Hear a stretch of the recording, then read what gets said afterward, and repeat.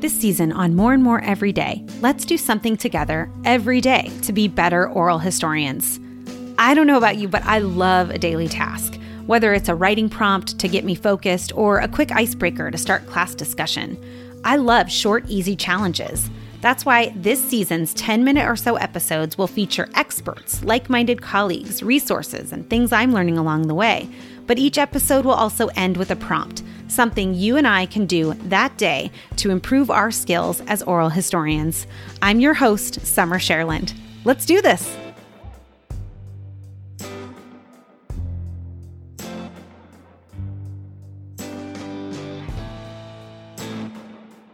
Today's challenge is a two-parter. Once again, it's a challenge that is best done in real time, though some of you may be able to play along while driving or walking the dog, picking up groceries. But the second part of the challenge, however, is for you to do on your own time. So, you've done some diagramming and mind mapping to visualize yourself in historical context in a previous challenge. That challenge is particularly useful for those of you working to write questions or research your narrator as a historical actor. Today's challenge will be particularly useful, on the other hand, for oral historians looking to write hooks. You know, those little stories at the start of your chapter or for keynote addresses. It's also the approach we take when writing biographical sketches for our website over at southphoenixoralhistory.com. So are you ready? Great. Grab a pencil and a blank piece of paper. Maybe if you're writing in a journal for these challenges, just flip to a blank piece and fold that paper in half long ways. You know, hot dog, not hamburger. On the top left column, write the words biographical details. And on the top of the right column, write historical context. Now, I'm going to read you a story, and your job is to follow along, looking for biographical details and examples of historical context or relevance. When I do this in our context lab or in history classes, I encourage students to listen for at least 5 of each, but there is more than that. So remember, on the left, biographical details. On the right, historical details. So I'm going to read you a story, and as I do, write down quickly, of course, every example that falls into one of those two columns as we go. Here we go. This is the story of Frederick Douglass, who is one of the best-known African Americans in history. It's determined that Douglass was born sometime in February 1817. He later celebrated on the 14th of February, but he never really knew his birth date. In those days, people born into slavery, their birth dates weren't always exactly recorded. Usually it was just about the year and sometimes the month that was documented. He was born in 1817 on the eastern shore of Maryland. In 1817, slavery was still legal, and it very much personified the American South. And it might surprise you to find out that Maryland, which is home to our nation's capital, was considered part of the South. Therefore, slavery was legitimate and legal. Douglass was born to a woman named Harriet Bailey, who was a slave. He does not know who his father was. His father, however, he knows for sure, was white. At that time, slave women were commonly sexually exploited by white men. And something to acknowledge is that the slave trade was abolished in Maryland in 1794, which is about 20 years prior to Douglass's birth. And yet, slavery itself was not abolished. So, slave women like Harriet Bailey were particularly vulnerable to the advances and aggressions of white men. In childhood, Douglass did not have the easiest go of it. He was separated from his mother very early and experienced cruel conditions on the plantation where he lived and worked. Later he wrote, however, they were no crueler than any other slave experienced. He was sent to Baltimore as a young man. Baltimore, of course, is still part of Maryland. He was under the employ of a woman named Mrs. Ault, a northern woman who was unaccustomed to the conditions of slavery in the South, and she began to teach Douglass to read and write. During the early 19th century, it was outlawed across the country for slaves and African Americans to know how to read and or write. It was illegal. So, once Mrs. Ault's husband put a stop to it, Douglass had to continue educating himself. And he once said, "You can never enslave an educated man." In 1838, Douglass ran away from Baltimore, Maryland. It had only been about 34 years prior when the North had outlawed slavery in 1804.